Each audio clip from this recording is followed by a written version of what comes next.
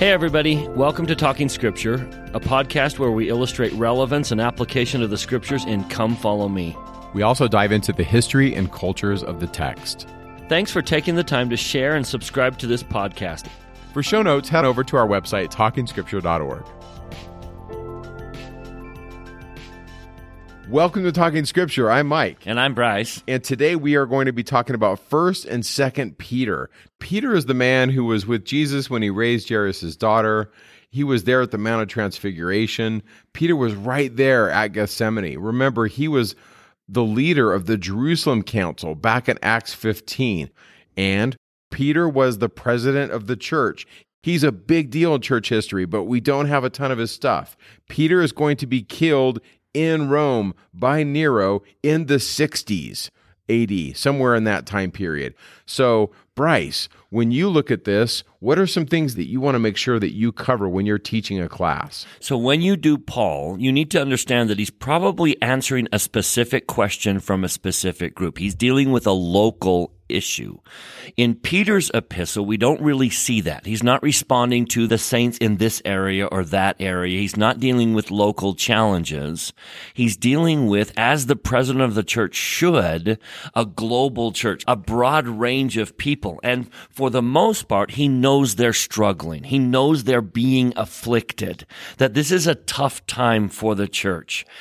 There's growth, and yet there's opposition, and there seems to be division as well. And so a lot of what Peter's going to do is to step back and give a broader perspective from the president of the church to say, I recognize that trial is hurtful, but here are some of the positives and the reasons for trial.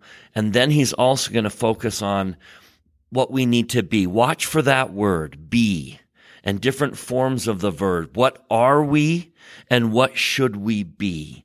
That's a lot that comes from Peter. For example, that famous one, we are a chosen generation, a royal priesthood, a holy nation, a peculiar people. So we need to be that. We need to be holy. And that's appropriate. I love that from a president of the church who's saying, you know what, it's not so much what we're doing. It's what we are becoming that is critical. So hang on in your trials, hang on in those tough moments, and become what God wants us to become. Now, that being said, there is a beautiful declaration of doctrine here, appropriate for a president of the church. You didn't see that so much in Paul, where Paul's kind of an apostolic witness of truth, and Peter now is a declaration of doctrine. And this is where we go definitively that sprungboard us into section 138 about Jesus visiting the spirit world. Peter is going to declare that Jesus preached the gospel in the spirit world.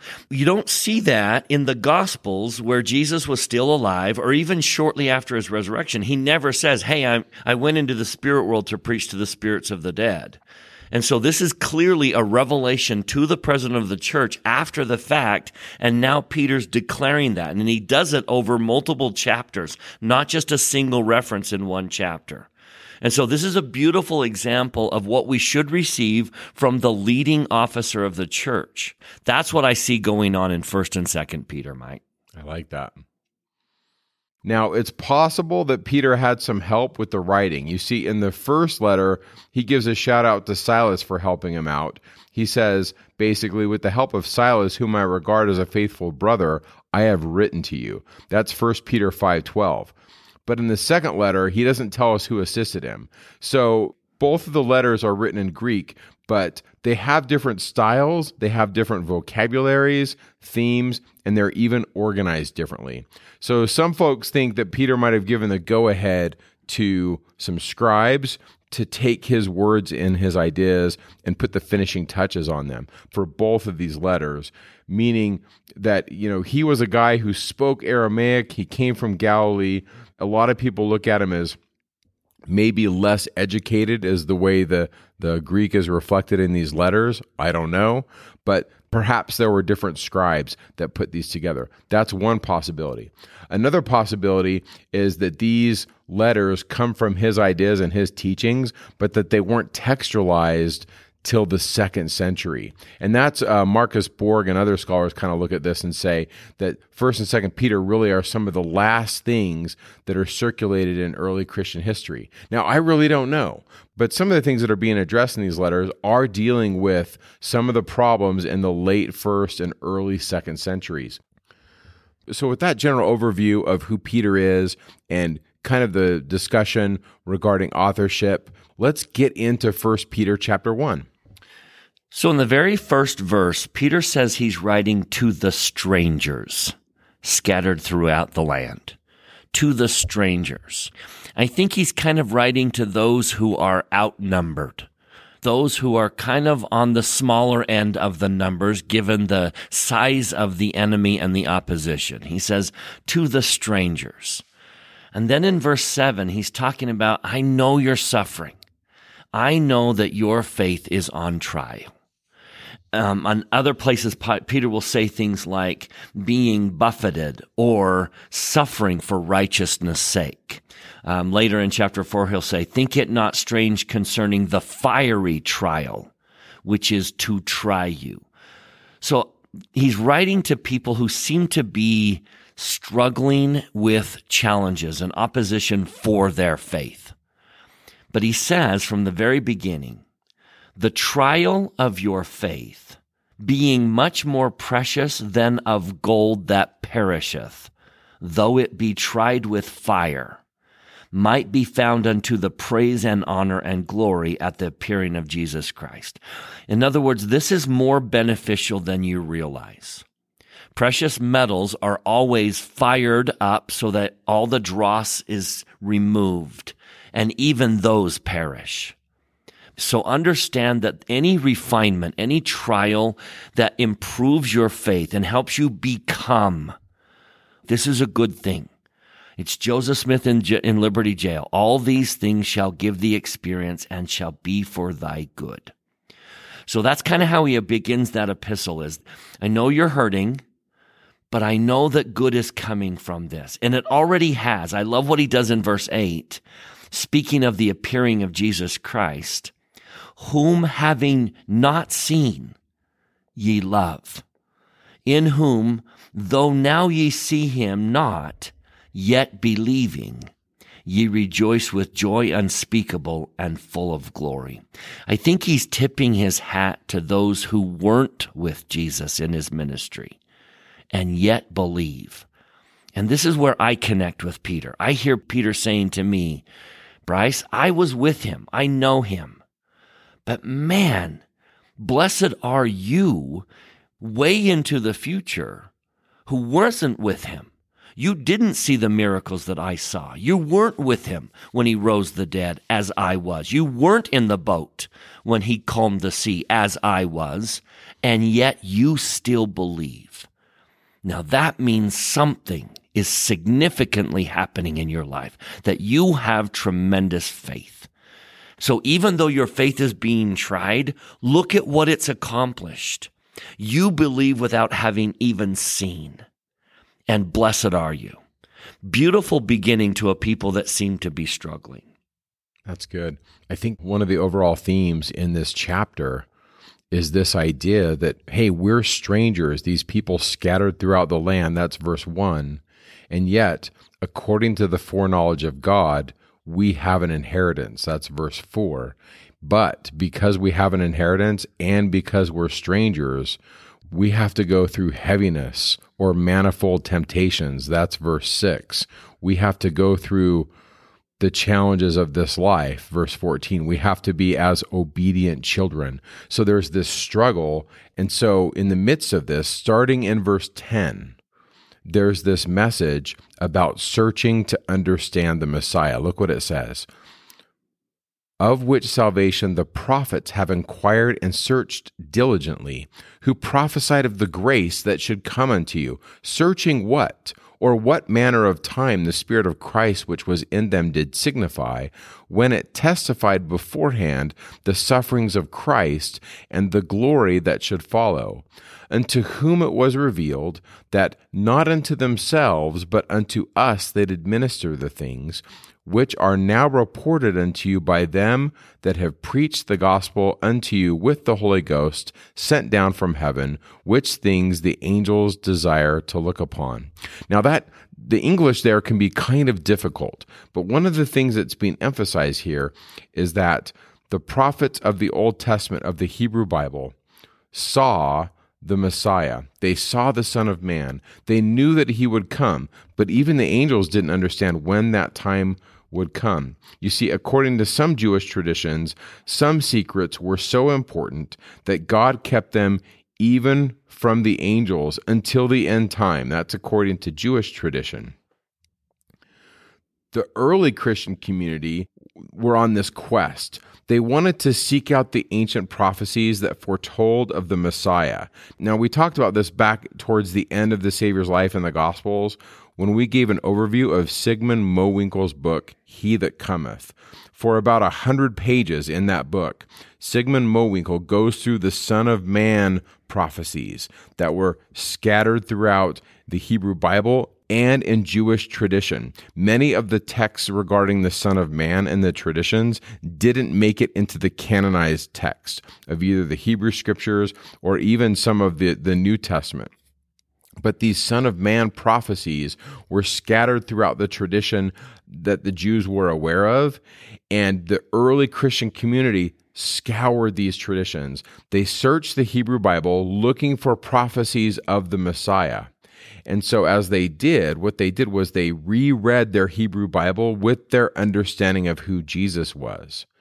And then, as they did this, the early Christians interwove the tapestry of Israelite history with the life and ministry of Jesus.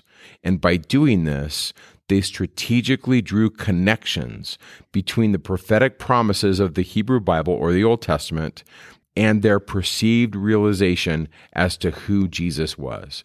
And as they did this, they wove a mosaic that depicted the fulfillment of the divine prophecies in the mission and life of Jesus.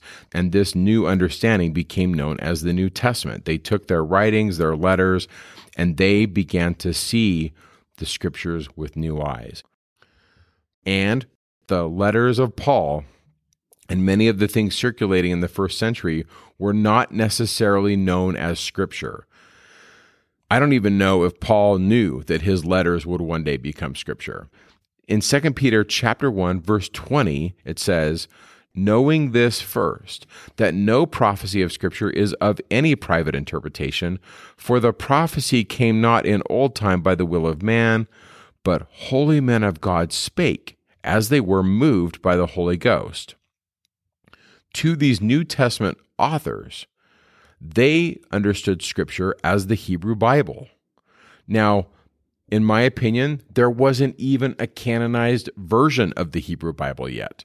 This idea of a closed canon, even in Jewish society, was a movable target. If you go to Qumran, which is a group of Jews that lived outside of Jerusalem and collected texts, they had many texts that are not part of the canonized version of the Hebrew Bible.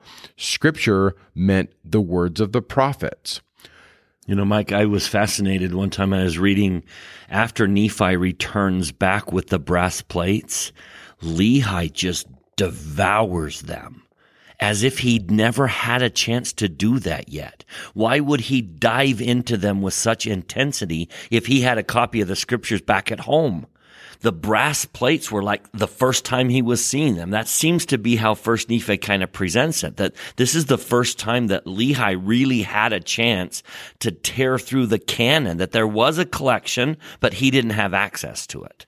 So the common person doesn't seem to have had a collection of all the writings. Now, Lehi was very familiar with the prophecies of Jeremiah. That's what would have been handed out in his day. But he didn't seem to have a collection of all the Scriptures as accessible as we have it today. That really struck me one time as I read First Nephi after they get back with the plates. Yeah, I think that's right on. I think that even if you went to synagogue in Jesus' day, a synagogue in one location might not have a copy of a text that another synagogue would have. And we see this in early Christianity too, where some Christian churches had access to some of the writings of the New Testament authors, but not all of them. And so this quest for orthodoxy, this quest for establishing a canon or a rule took a period of centuries. It took some time.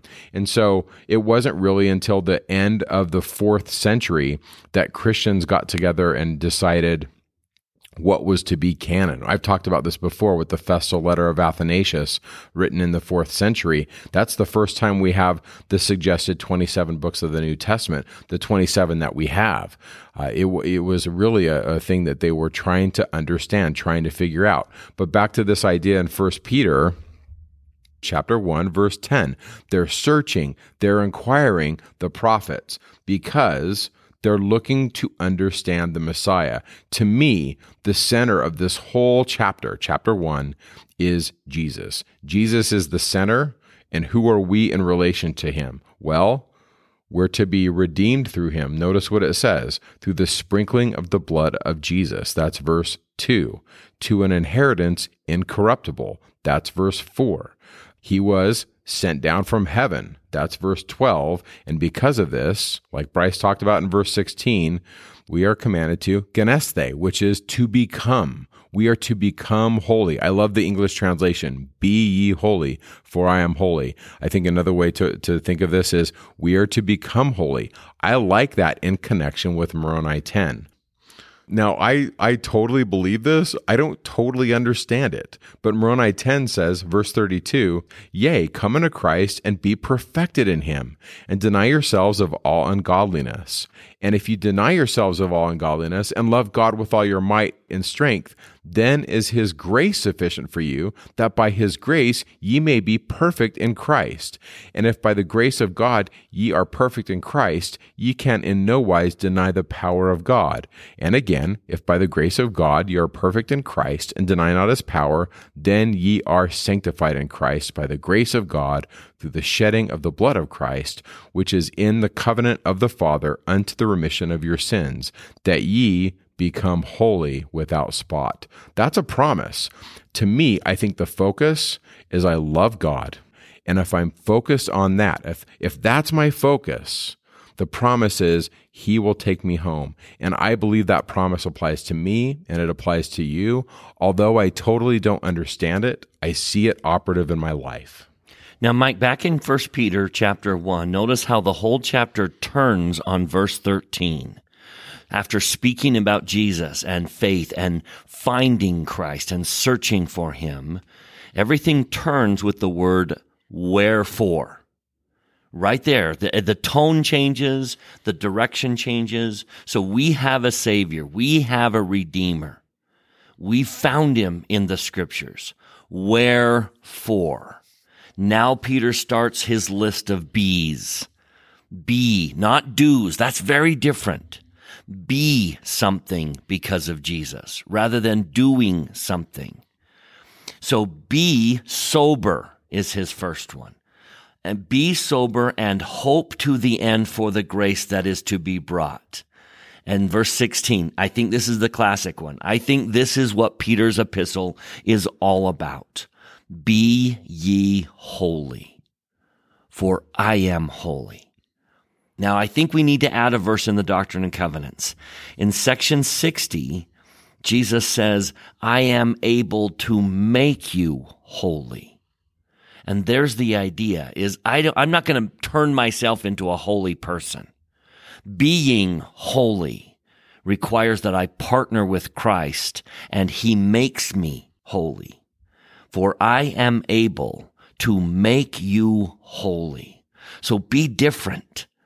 Be holy. And implied in all of that are the to-dos. Let go of everything that's making you unholy.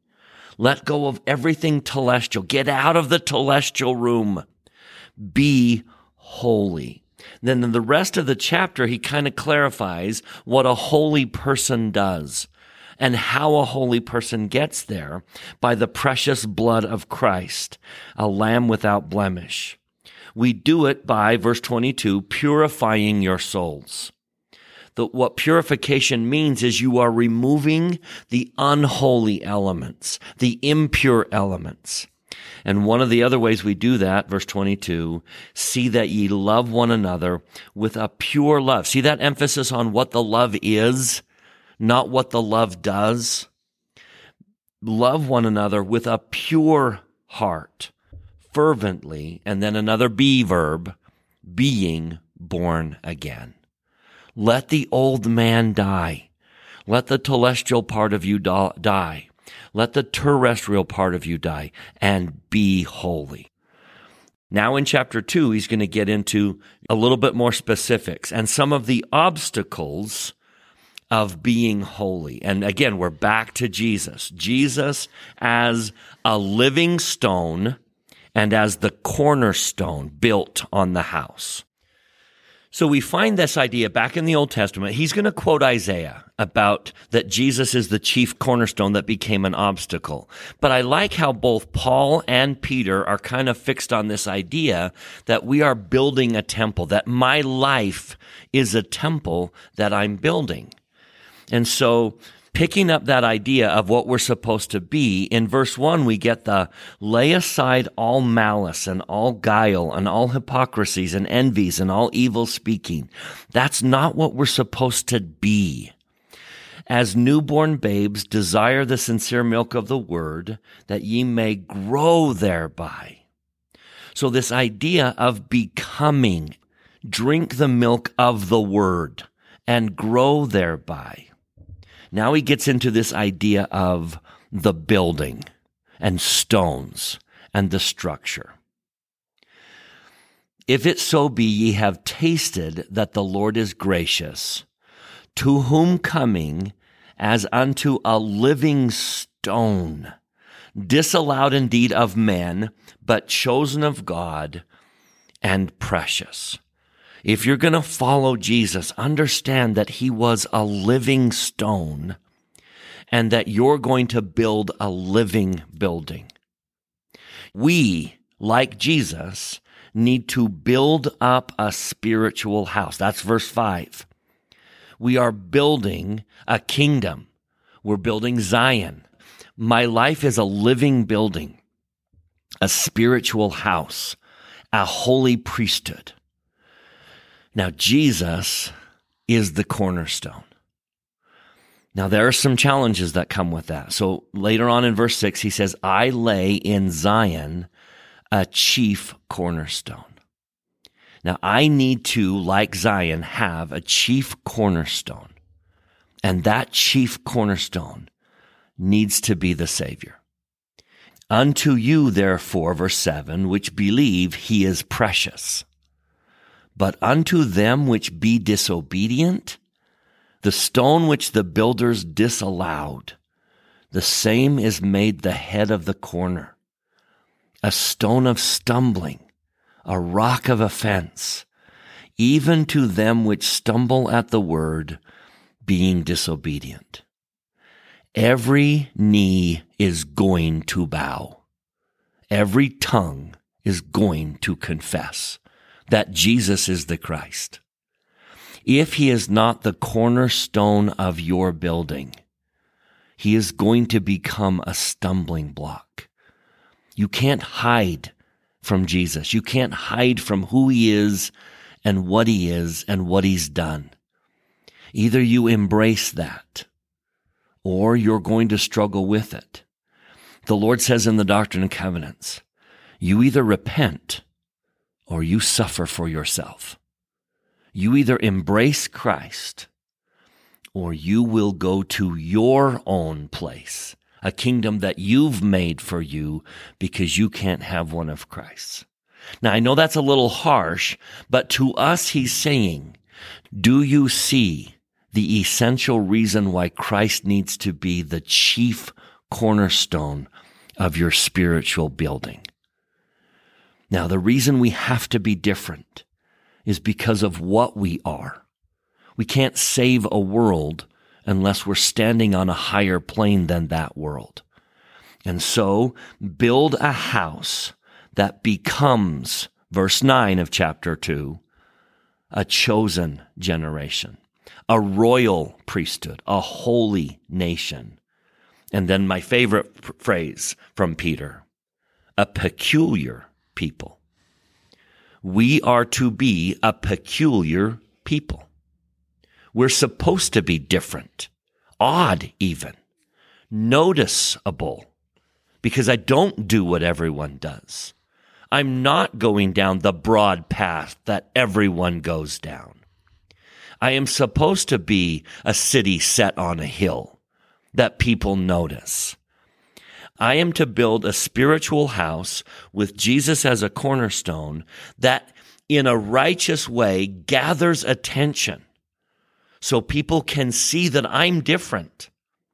One of my favorite moments in the Book of Mormon is after Ammon is such a kind, good, loyal friend to Lamoni. Lamoni finally says to him, "Who are you?" He noticed that he was different. So is that going to make us odd in the world? Yes. Verse 11, dearly beloved, I beseech you as strangers and pilgrims. We are not at home in this celestial world. This isn't our home. Our home is in heaven.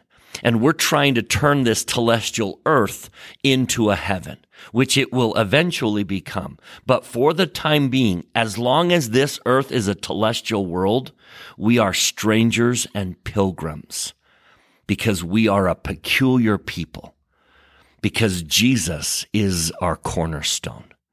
And we're supposed to be different and not feel at home on this planet. Bryce, I got to geek out on chapter 2 really quick. I don't know if I'm just reading it weird, so just bear with me. But in the first temple, they did eat in the second room. In the temples today where we make the 5 covenants, we're not eating in that room, but they did anciently. So just knowing that, and remember also that in the Holy of Holies, it was on top of the rock and there was a tree in there in the first temple. Just remember that. So look in verse 2. We're babes, we're drinking milk, we're tasting it, so we're moving towards God. We're coming to the stone, verse 4. We are lively stones. And I think this is kind of a play on Peter's name, which means stone or rock. So maybe we're playing with that. I don't know. I'm just throwing that out there. But notice we're coming towards the Lord, and many of the covenants that we actually make in the temple are in there. There's this mention of priesthood that we have to offer up spiritual sacrifices. That's verse 5. Remember 3 Nephi 9 verse 20 where Jesus says we're not doing blood sacrifices anymore. We're doing spiritual sacrifices. And what is it? The sacrifice is me, a broken heart and contrite spirit. So I'm offering a sacrifice in that second room. I'm going towards the stone. That's verse 6. Now it's called cornerstone. Now, that word corner can also mean a stone in a secret place. It doesn't necessarily have to be corner, but I think corner is good. We're moving towards this stone. And notice, to those that don't believe, verse 8, Jesus is a stone of stumbling or offense. And why is this? I think part of it is that idea of his word divides. It can offend or it can bless. Notice verse 9. A chosen generation, a peculiar people, as you've discussed. Like, we're supposed to be different, and the temple is different. We're supposed to be different. We make covenants that make us different. And so what do we put aside? Verse 11. We put aside those things that keep us from keeping the law of chastity. We abstain from fleshly lusts. And then notice we're to watch our conversation. That's verse 12. And that ties into verse 17, to loving the brotherhood. And then verse 20, to be patient people that suffer the things that the world inflicts upon us, so that we come towards Jesus. He suffered on the tree. That's verse 24. So what do? We move towards the tree. We return unto the bishop and the shepherd of our souls. The final verse, verse 25, is coming towards him. That this returning. And many of the covenants that we actually make in the temple are in there. We've got the law of chastity. We have the law of the gospel, how we speak. We have the law of sacrifice in verse 5, perhaps. We have the eating in the second room. Now, today in the Church of Jesus Christ of Latter-day Saints, we eat the sacrament. We partake of that in church. But anciently, they certainly did eat in that second room. So I throw this out there as a possible way to look at 1 Peter chapter 2 liturgically. And you'll note that in 1 Peter 2, 13 through 18 or so are household codes, how we're supposed to be, how we're supposed to act towards each other, our responsibilities towards the state. So there's that balance, and Peter's adjusting to that, and he's recognizing that we need to be a peculiar people, but we also need to live in the culture and in the society where we do live. So watch him go to these codes and say, be subject to the codes of the culture around you. Back then, back in Peter's day, the folks who were considered high class believed that the way you ran your household was kind of a reflection of how a city should be governed. So they mixed the ideas of being a good family member with that of being a good citizen. And philosophers, especially the followers of Stoicism and other similar schools of thought, use these household codes to explain how to treat others properly. It was kind of like a guidebook for being a good person and having the right relationships with everyone around you. And so what's interesting here is that even Jewish folks and other religious groups that were often looked down upon sometimes adopted these household codes.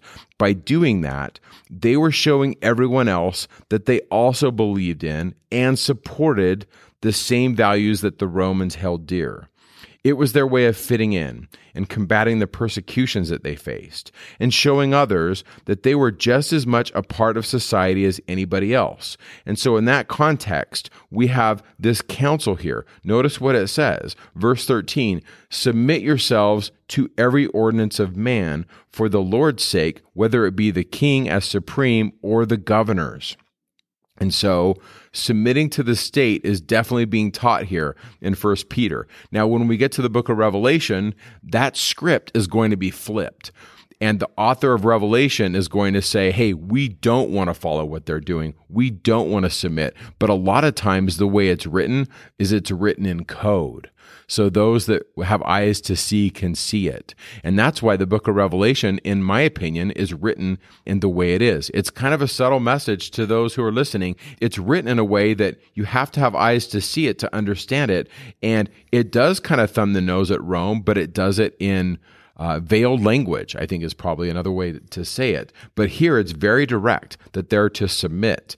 And then we have this verse, which is troubling, and we've talked about this before, verse 18, the servants or the slaves are to be subject to their masters with all fear.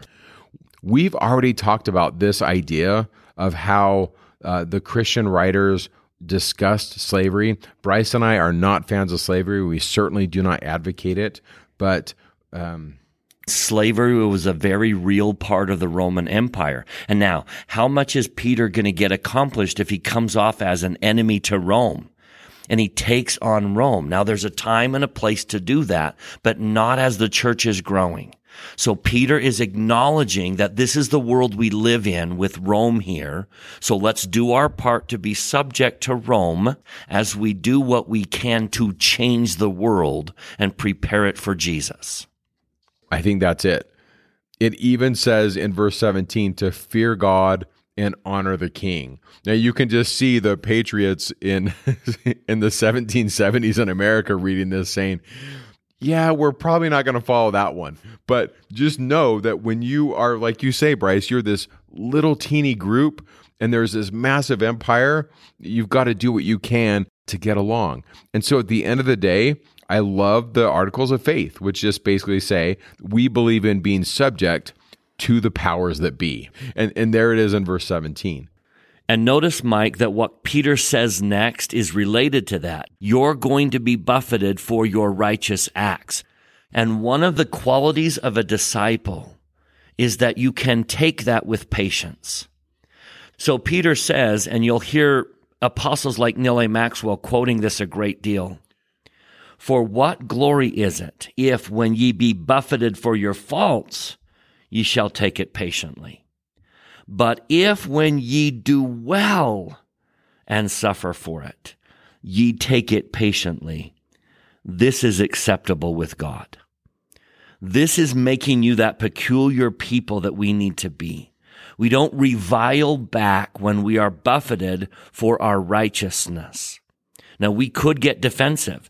All of those things we've talked about, not being guilty of the second offense, come to mind. We don't revile back when we are buffeted for our good deeds.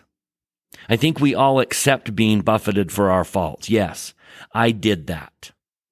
But when I didn't do it and I'm buffeted, do I revile back? Or do I bear it patiently? So do you see how that flows right out of be subject to kings? And yes, occasionally you're going to be buffeted for your good deeds. Bear that patiently. That's part of what makes us a peculiar nation. He's going to pick that idea up in chapter 3 where he says, not rendering evil for evil or railing for railing, but contrary-wise blessing. That's that whole idea. That's the quality of being a peculiar people, that I don't rail for being railed on. So connect that with chapter 3, verse 9. I think that's important counsel, but I think our natural inclination is like, no, I'm not going to take that. And I think Peter is saying, yeah, you got to go against that. Now, before we leave chapter 2, I want to geek out on a couple more things. One of them is Peter is actually quoting the servant song of Isaiah 53 in here. It's in 1 Peter chapter 2, 21 through 25. Because Christ suffered for us. He's quoting Isaiah 53:4. He has borne our griefs and carried our sorrows. Verse 22 of 1 Peter, he says that Jesus did no sin, neither was there guile. And Isaiah 53 verse 9 says, he had done no violence, neither was any deceit in his mouth. 1 Peter 2:23 says, when he was reviled not again. When he suffered, he threatened not, but committed himself to him that judgeth righteously. Isaiah 53 verse 7 reads, he was oppressed, he was afflicted, yet he opened not his mouth. 1 Peter 2:24 says, who his own self bare our sins in his own body on the tree, that we being dead to sins should live unto righteousness, by whose stripes we are healed.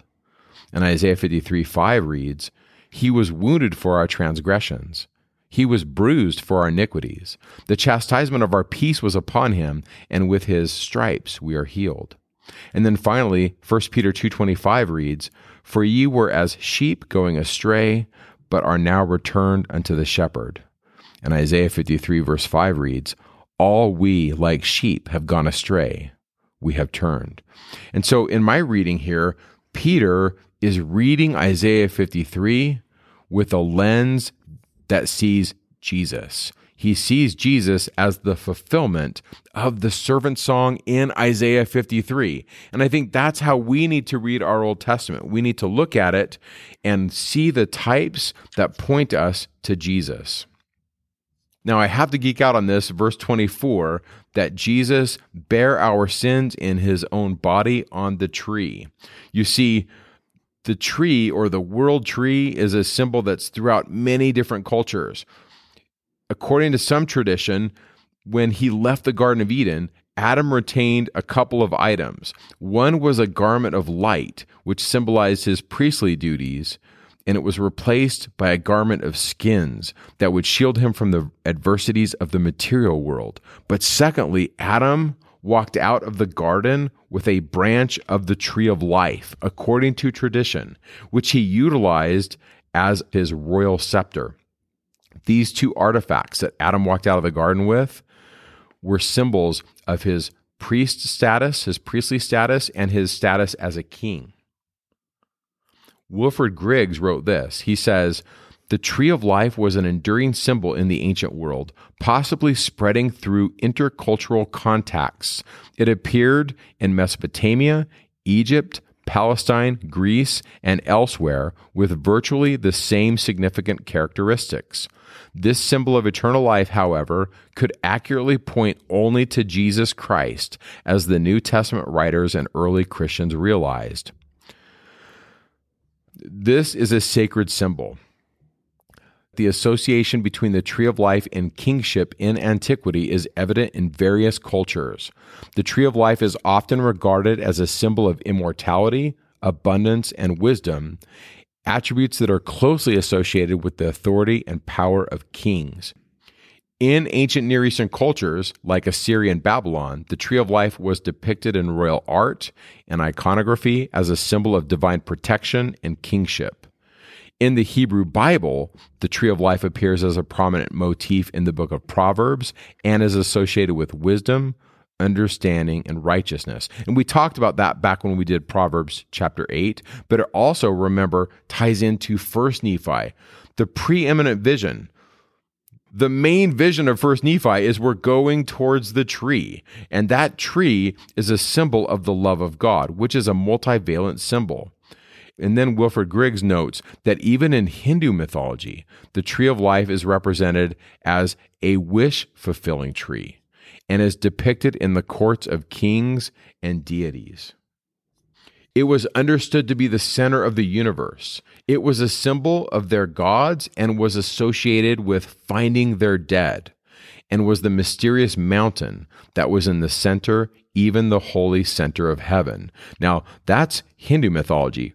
When we get to the book of Revelation, note at the end, we're going towards the tree, which is in the Holy of Holies, the tree of life where the leaves literally heal the nations. Think about this. So there's more. If you want to go to the show notes and look at some of the commentary by other scholars on this idea of the tree, I think this is significant.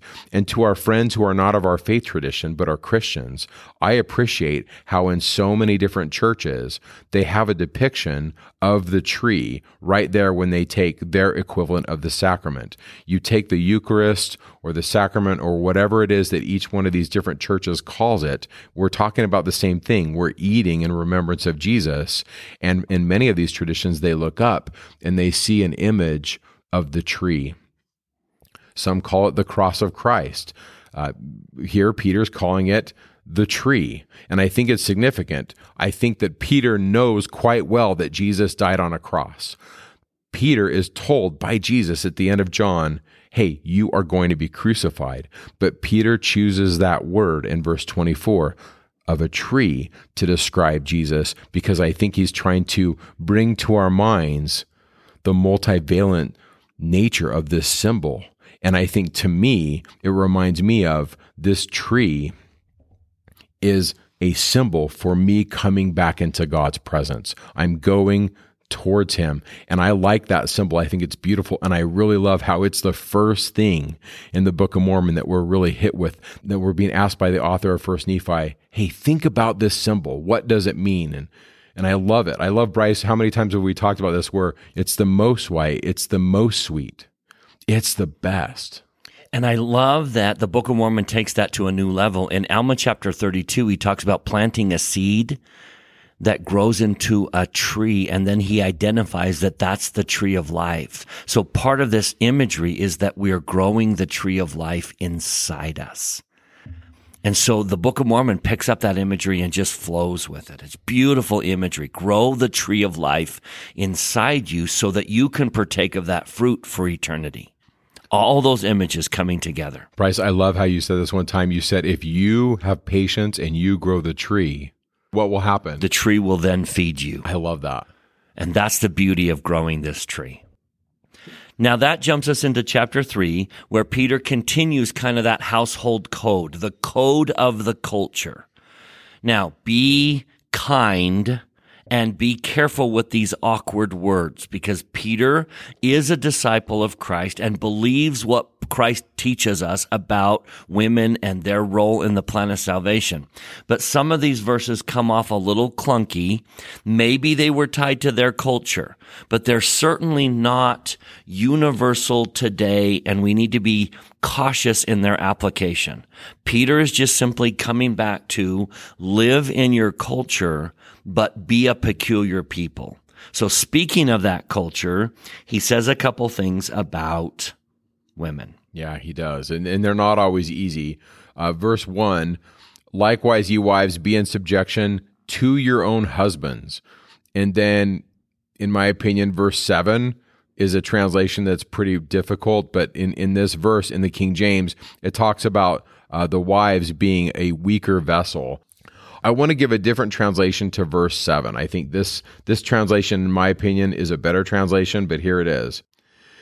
In the same way, brethren, living with your families according to this knowledge, giving honor to your wife, as she is of a more delicate body, even as you are fellow heirs together into the grace of life, your prayers will not be cut down. Now, one of the reasons why I absolutely love verse 3, at least the way I translate it, is because of this, that you are fellow heirs together into the grace of life. You see, it's not the husband above the wife. You are heirs together. And even the King James translation does state this. So in my opinion, verse 7 in the Greek is putting women on an equal status with their husbands. But I think what's going on in verse 7 in the Greek is that the author is acknowledging that women's physical bodies are not of the same strength as a man's. Now, I know this is a hot topic in our culture, the differences between men and women, and it's caused these differences and these discussions are weaponized and used in our culture to kind of pit us against each other. But all that being said, I think it's okay to acknowledge that men and women are different. And I think that the spirit of verse 7 is the author is saying to the husbands, hey, protect your wife. And Bryce, you remember how we talked about this with Genesis and the rib and Adam? What do you see as the symbol of Eve and the rib and all of those things? Do you see that connected here? God did not take Eve from Adam's foot to be trod on, to be put down. And if Peter's acknowledging that females typically are not as strong as men, he's trying to acknowledge here that husbands and wives walk side by side. That if one is physically stronger than the other, it doesn't put him in a higher place. You walk side by side. She was not taken from your foot. She wasn't taken from your back. She doesn't walk behind you. She doesn't walk underneath you. She walks at your side. And if you put her anywhere else, it is transgression. God established from the very beginning that husbands and wife walk side by side.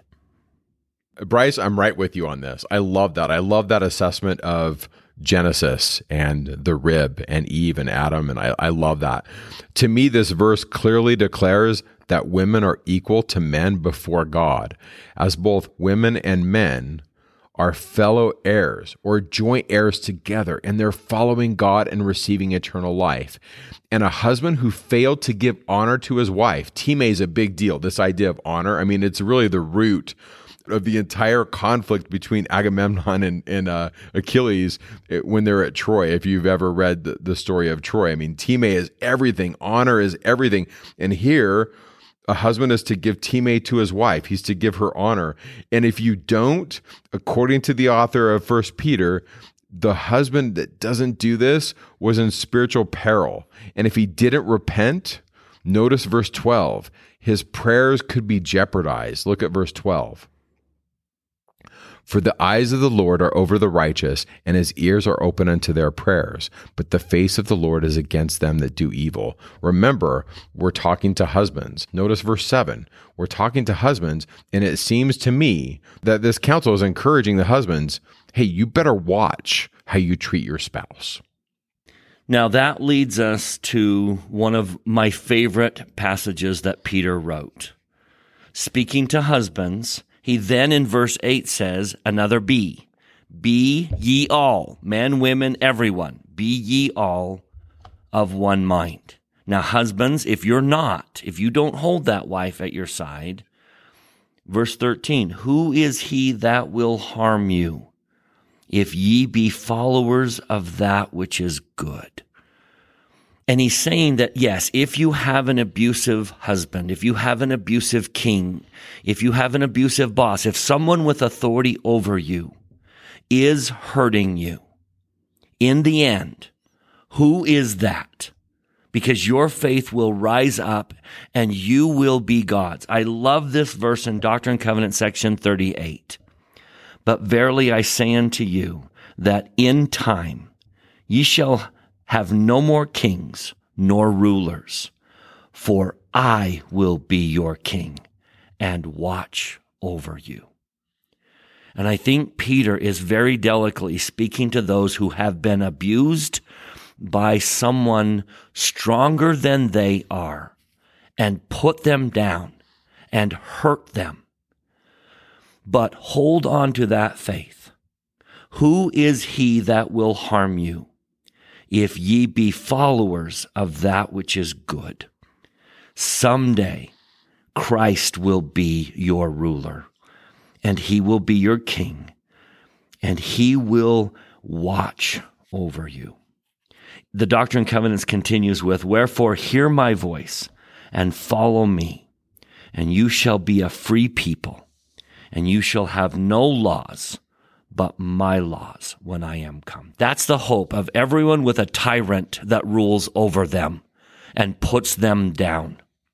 Continuing in verse 14 of 1 Peter 3, but and if ye suffer for righteousness' sake, happy are ye, and be not afraid of their terror, neither be troubled.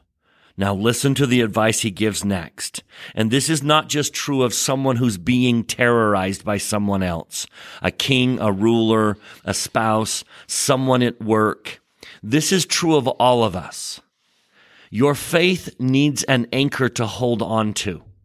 And so Peter says, but sanctify the Lord God in your hearts, and be ready always to give an answer to every man that asketh you a reason of the hope that is in you, with meekness and fear.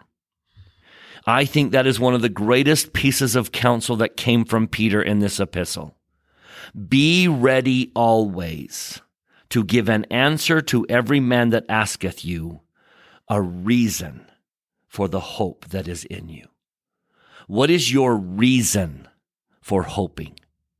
And when that terror comes and when that tyrant troubles you, you hold on to that reason. You hold on to the hope that is in you. I have many reasons for hope. And when darkness comes and when the day turns dark, I hold on to those reasons for hope. And when questions come and I can't reconcile everything with truth, when something comes up that could shake my faith, I hold on to the reasons for my hope.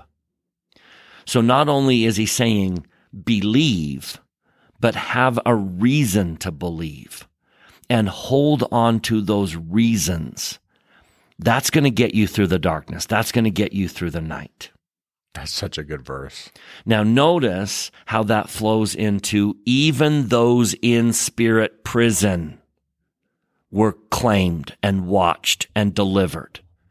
Even those that were in the darkness of spirit prison, and some of them had been there for thousands of years, who held on to a hope, saw that light come. And so now Peter gives us a declaration of doctrine.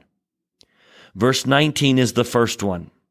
By which he went and preached unto the spirits in prison.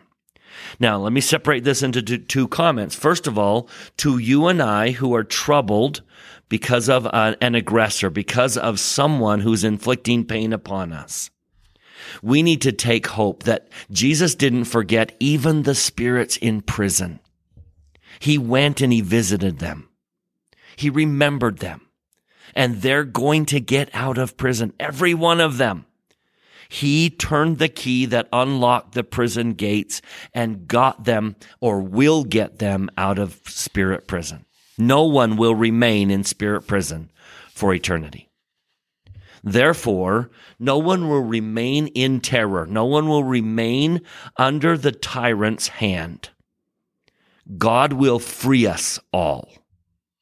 Now, the second thing I would like to point out is the beautiful doctrine of saving the dead.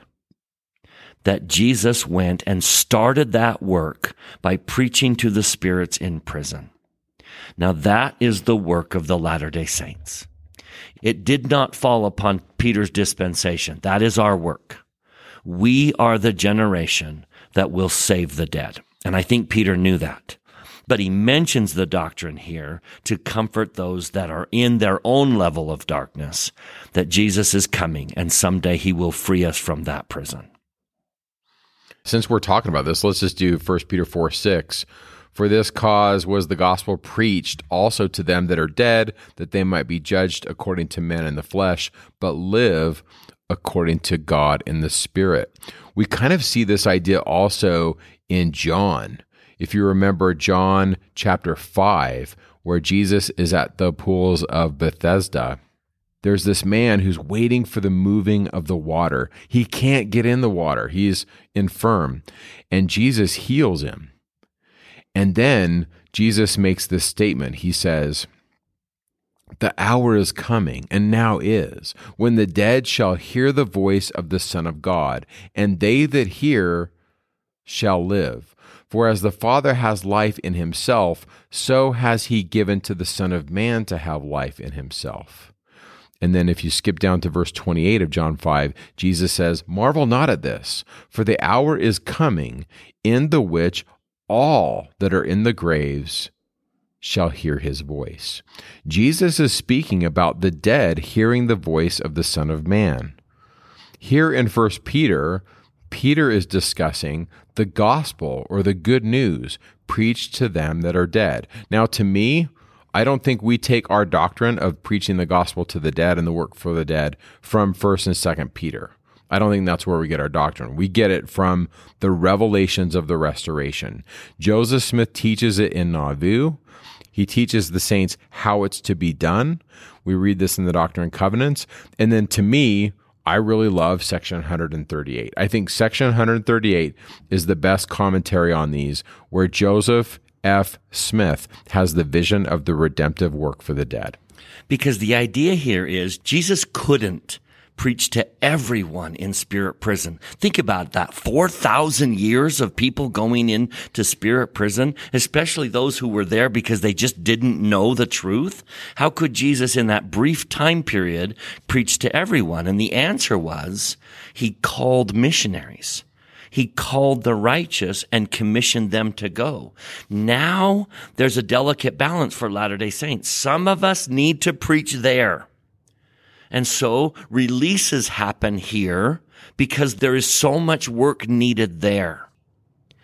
To any of you who have lost a dear loved one who was taken before what we would have considered the time, may you find comfort in this beautiful quotation from Elder Neal A. Maxwell.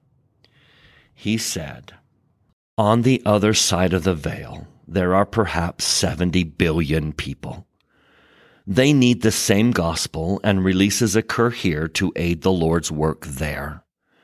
Each release of a righteous individual from this life is also a call to new labors. Therefore, though we miss the departed righteous so much here, hundreds may feel their touch there.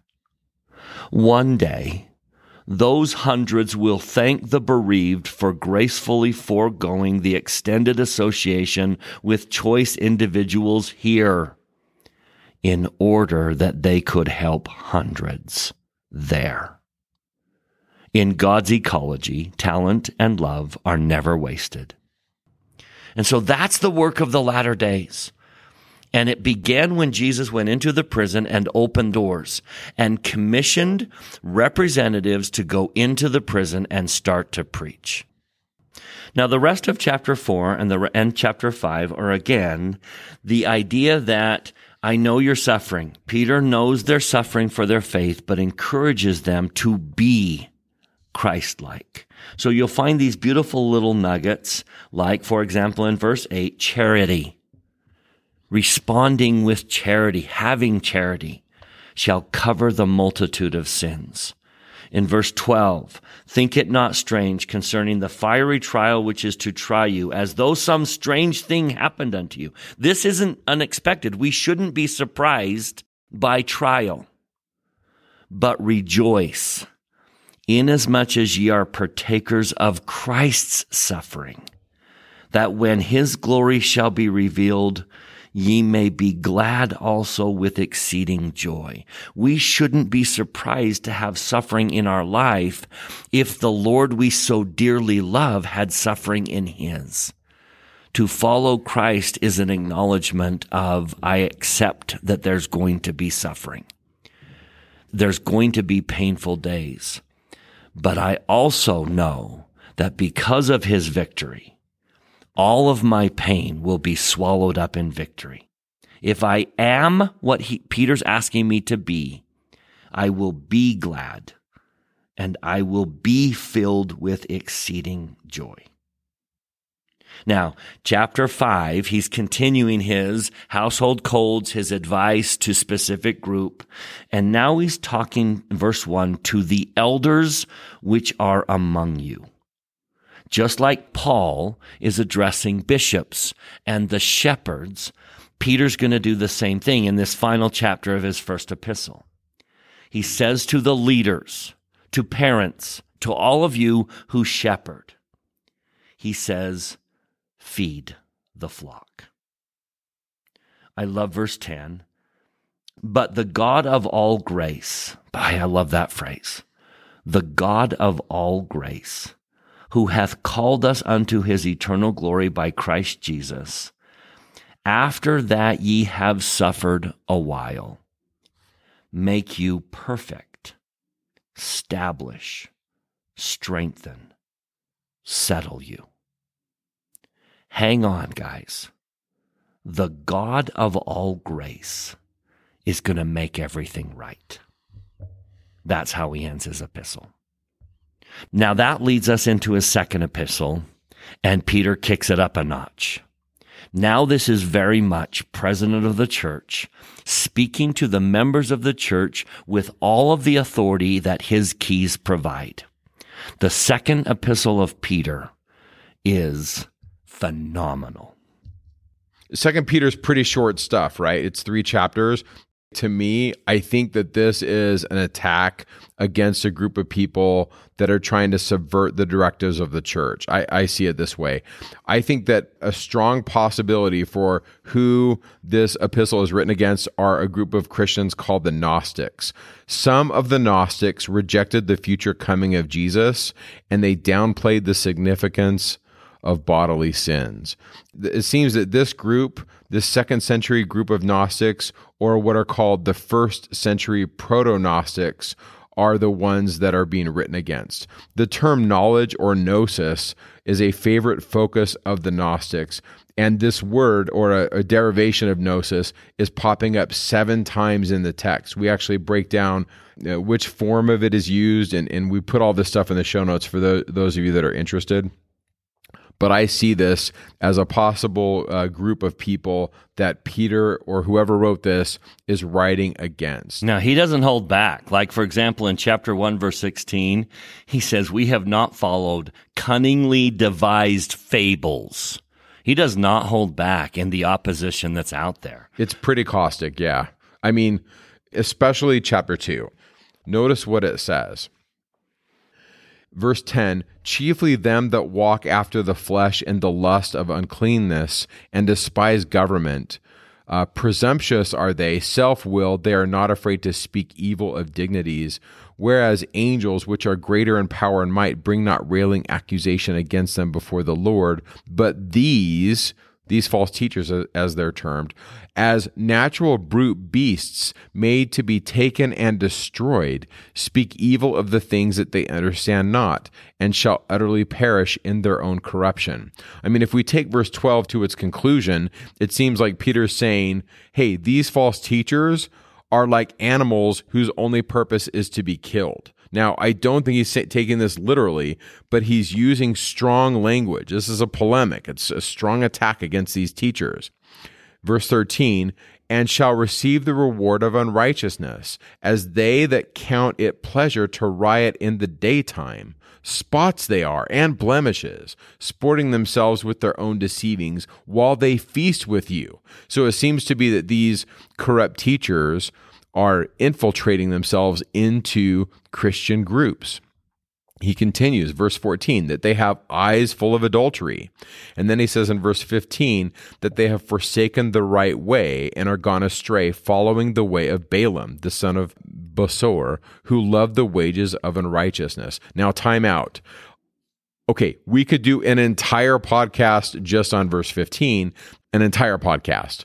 I put a ton of stuff in the show notes on Balaam because the bottom line is if you read Balaam in Numbers 22 through 24, the author of that text, and most biblical scholars attribute it to E, which is the Elohist, Balaam is actually a good guy. If you just read what's called the Balaam pericope is what it's called, or the story of Balaam in Numbers 22, 23, 24, you read those chapters, everything Balaam is doing is legit. But then if you read the later author, the priestly author, and this is a layer that's added to the text later, according to scholarship, if you get into Numbers 25, if you get into Numbers 31, another author flips the script and Balaam is a bad guy. And for most of Jewish tradition, Balaam kind of takes on this negative connotation. He's a bad guy. He's this guy that's trying to subvert the directives of the truth seekers. He's trying to subvert the Israelites. I'm not going to settle it for this podcast. Like I said, we could do an entire podcast on this. Which we kind of did when we did Old Testament Numbers. So if you want to go back and listen to our Numbers 22, our latter Numbers podcast. Check it out. I don't even remember how much I got into it, but just know that it's there. But for the sake of this podcast, the author is using Balaam as a bad guy, and he's kind of lumping him in with these false teachers. And then he says that they're wells without water. That's verse 17. They speak swelling words of vanity. That's verse 18. They have lusts of the flesh and wantonness. They promise liberty, but they themselves are servants of corruption. That's verse 19. And then verse 20 says, for if they have escaped the pollutions of the world through the, and it's using gnosis here, it's using a version of it, through the knowledge of the Lord and Savior Jesus Christ, they are again entangled therein and overcome. The latter end is worse with them than the beginning. Over and over again, every time you read the words they and them, it's all throughout verse 19, 20, 21, 22, over and over again, he's talking about an unnamed group of people that are opposing Christianity. But it seems like they are individuals that are also mixing themselves with the Christians, right, Bryce? Well, he says back in verse 1, even as there shall be false teachers among you. And that's the problem. They're in your midst. So recognize them and don't be deceived by them. I love that he mentions in verse 17, a mist of darkness. Don't be blinded by their cunningly devised fables, their damnable heresies, their feigned words. They can be very intoxicating. They are appealing to the natural man. Do you remember what Korihor said was the reason he taught the doctrine he did? It was pleasing to the natural man.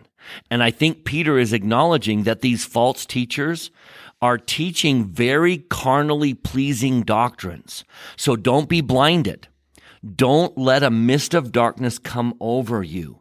And then he teaches for me a powerful truth in verse 19. Of whom a man is overcome, of the same he is brought into bondage. Be careful, my dear saints, Peter is saying. Be careful with the false doctrines. Again, the Book of Mormon does the same thing. The Book of Mormon presents the case of the Antichrists and their appealing words as if to say, look, you're all going to face this. We're all going to face Antichrists in our life. We're going to all face those who teach false doctrine, and their doctrines can be cunning, deceiving, and intoxicating. Don't let it be a mist of darkness that blinds your eyes, because if you let them overcome you, like Korihor did, of the same you will be brought into bondage. Because of the way 2 Peter is written, with the 7 different versions of gnosis kind of woven through the text, there's a lot of talk that this letter is anti-Gnostic in its overall speech, but we really don't know. The specific identity of the false teachers mentioned here in 2 Peter 2, verses 10 through 22 is not explicitly stated here. The author of 2 Peter does not provide specific names or details about these individuals or groups. But based on the context, I think we can say this, that there were false teachers that were influencing the Christians, these heretics or these people that think ways outside of orthodoxy are influencing the church. And these movements seem to be combining Christian beliefs with other philosophical or religious ideas. Now, in my opinion, I see this happening not just here in the first century or the first couple of centuries. I see this happening all the way to Nicaea and beyond. We see this all in early Christianity. The false teachers mentioned here appear to share similarities with certain heretical groups known as the Gnostics, as we've talked about.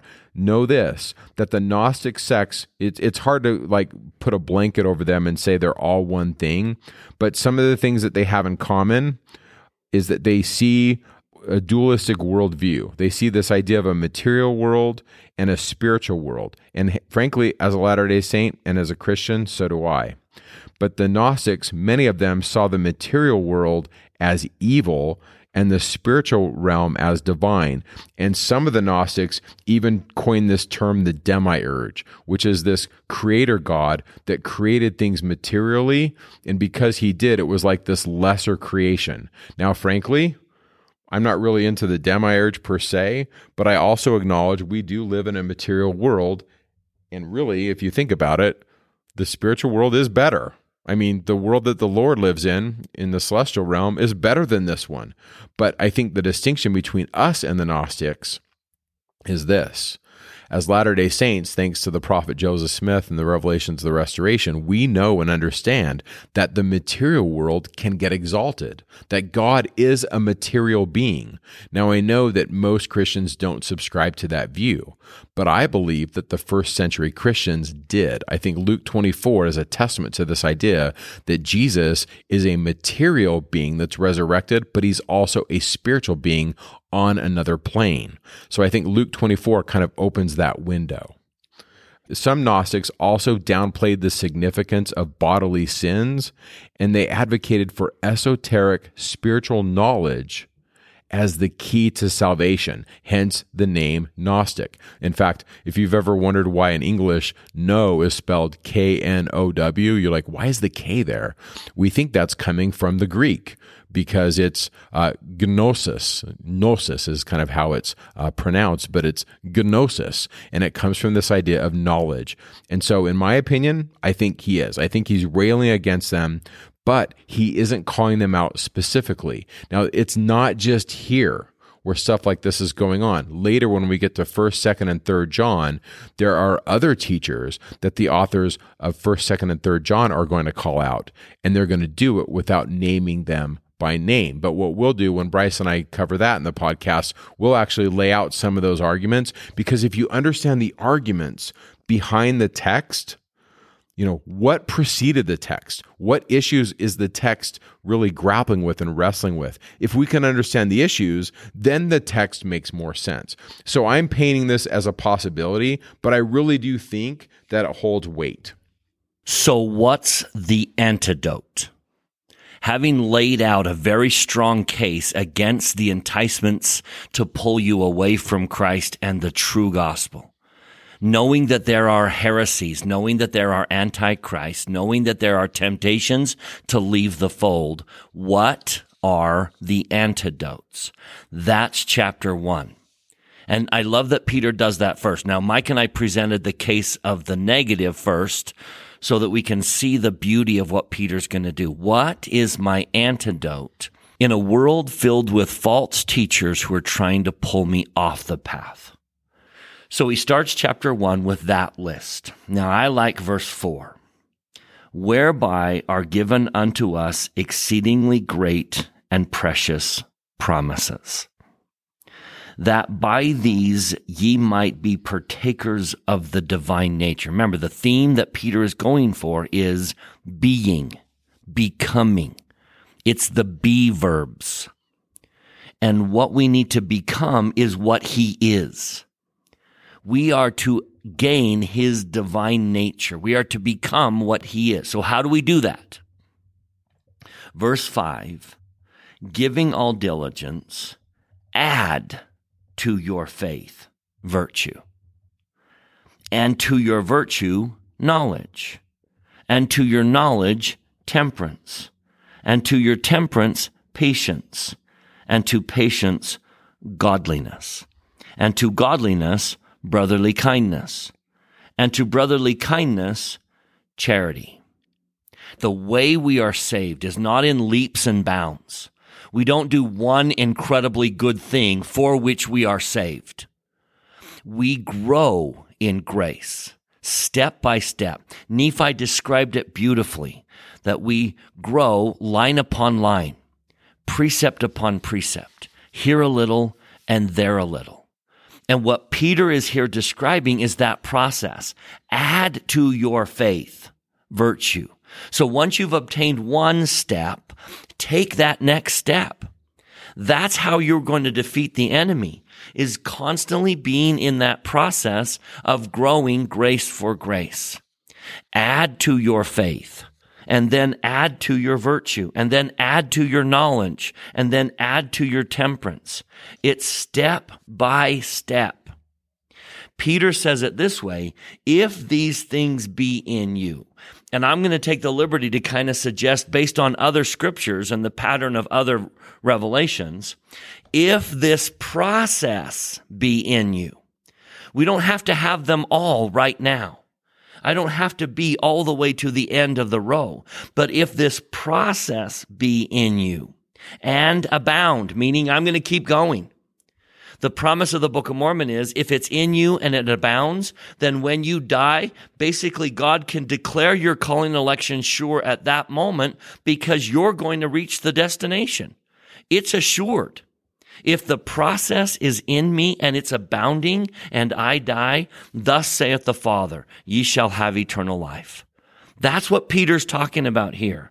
If this process be in you and abound, they make you that ye shall neither be barren nor unfruitful in the knowledge of your Lord Jesus Christ. But if you lack these things, if you're not in the process of growing grace for grace, you cannot see afar off, you'll forget, and you will return to the old sins. Therefore, and I know this is a deep subject, therefore Peter then makes a reference to the end goal.